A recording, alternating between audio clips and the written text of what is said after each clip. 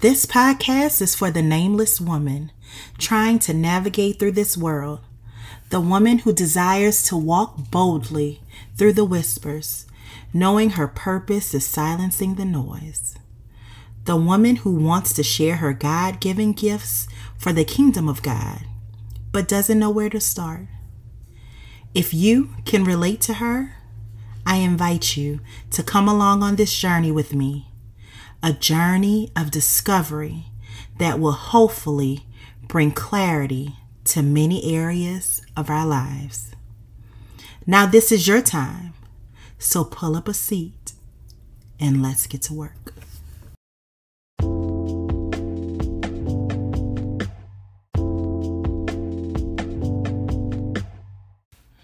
Hello and welcome to the Alabaster Box Podcast. Happy September, y'all. Now all of you pumpkin spice people can relax because this is your time. So drink up. I know we didn't have an episode last week, but I wanted to give you all a break on Labor Day to just kick your feet up, jump in the pool, binge watch a new Netflix show, or just curl up with a good book. Y'all, my Labor Day weekend consisted of purging or editing, reorganizing, and relaxing, which was absolutely beautiful and much needed.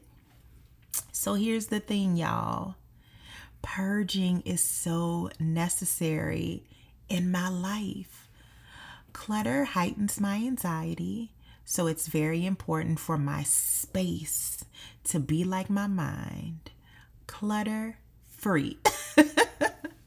Free from all the unnecessary things that seem to distract me and cause me to have those negative feelings. I know in our last episode, I talked about my journey to my beautiful rainbow baby, the fear and the faith, the pain and the praise. But I vaguely stated that I utilized some resources to help me through the grieving process. I think it's so important that I expound on those things because I'm more than sure there are people right now sitting in whatever stage of grief they're in, contemplating how and why, and just needing some direction. So for those people, here's what I did. The first thing I did was find my person, the person I truly trusted and felt comfortable sharing my feelings with. My person was my husband. I honestly felt embarrassed to share how I really was feeling with my family and friends. I made sure to not get too deep in conversation, and you know how it is.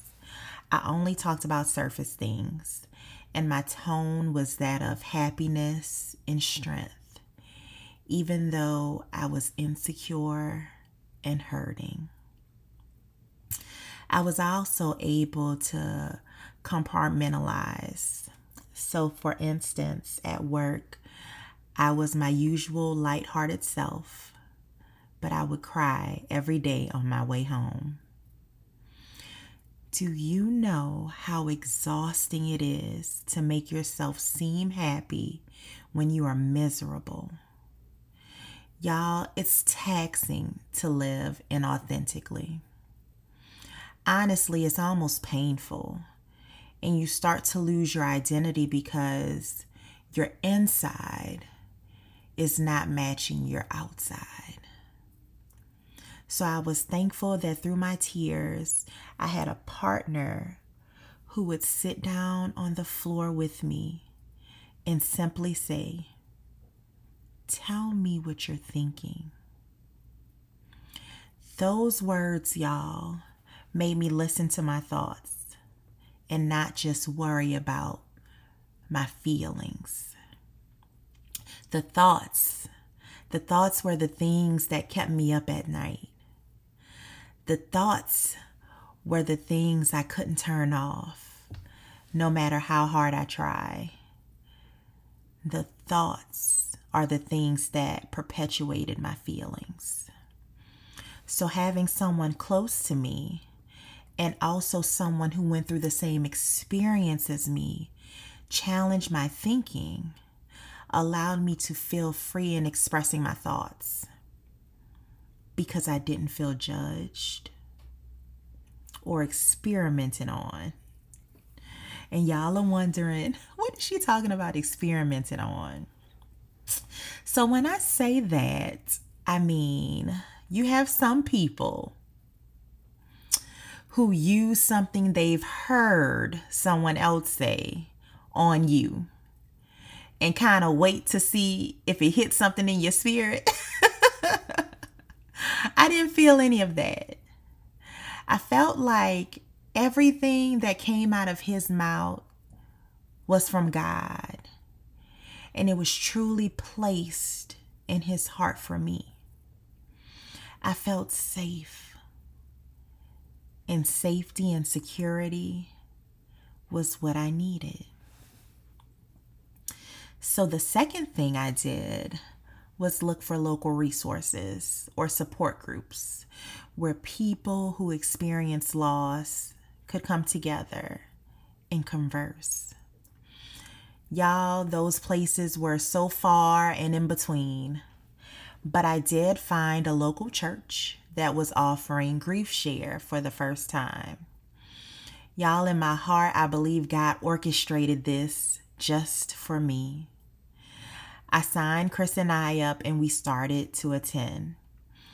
The class was ran by a psychologist who started the class because her sister-in-law recently passed away and she was trying to find a resource for her nephew. So since it wasn't available, she decided to work with the church and offer the class. So this is a true example of if it doesn't exist and you see there is a need for it, you create it. So the participants of the class ranged from about 20s to 70s. It was very diverse. And the one thing that brought us together was that we all experienced loss and we all wanted to heal. And the beautiful thing about Grief Share was that the first class was filled with tons of tears because we all spoke about our experience and why we decided to take the class. But by the final class, y'all, the tears weren't as plentiful because we had done the work. We learned that we weren't alone, and we were strengthened by each other's testimony. The third thing I did was express honesty to God. I had to let God see me and hear me, so I poured out my heart. Y'all, me and God had plenty conversations. But as I began to heal, my tone started to change with him. So for instance, after the loss, I was angry, I was hurt, I was mad and sad all at one time. And I had to express that to God. I had to be authentic with him because God can't fix fake. If I desired answers, I needed to go to him full and leave completely empty. I had to place everything on him because it was just too heavy for me. I remember looking for the why for months. Shoot, I think it was years. And it wasn't until I had Sloan that God told me. He said, Lauren, You are not the same person that you were in 2017. I was equipping you. And now Sloan has a better mom. And the world has a better Lauren, because through your experience, you are able to connect with those who hurt. You are able to bring people to me because you see their heart. Y'all, that wasn't given to me for 2 years. So thank God I enrolled in Grief Share. Thank God my husband supported me and encouraged me to share what I was thinking. And thank God that when I went to God broken, He carried my shame, my guilt, my pain, my hurt. He allowed me to unpack all of that baggage, and He carried it for me. So today, y'all, I say no matter where you are on your journey, stop and unpack. It's too heavy to continue on, and the heaviness will only take you so far. You have to allow God to show up for you, to befriend you, and to say, I got you. Utilize the resources. Find your person. Find some support. And if it's not available, you create it. And finally, be honest. And remember your heart posture. It matters. You can go to God mad, angry, upset, hurt, whatever it is, but make sure your posture is one that shows submission and humility. One that shows God, I feel all of these things, but I know that I have a need that only you can fill. Y'all, no matter what, God loves you, and He calls you friend. And your friend, He got you.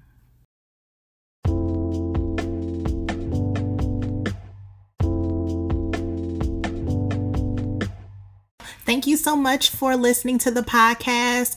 Please don't forget to like our page, Alabaster Box Podcast, on Instagram. And don't forget to like, follow, share the podcast on Apple and Spotify. We will be back next week. We can't wait for you to listen. Have a good one.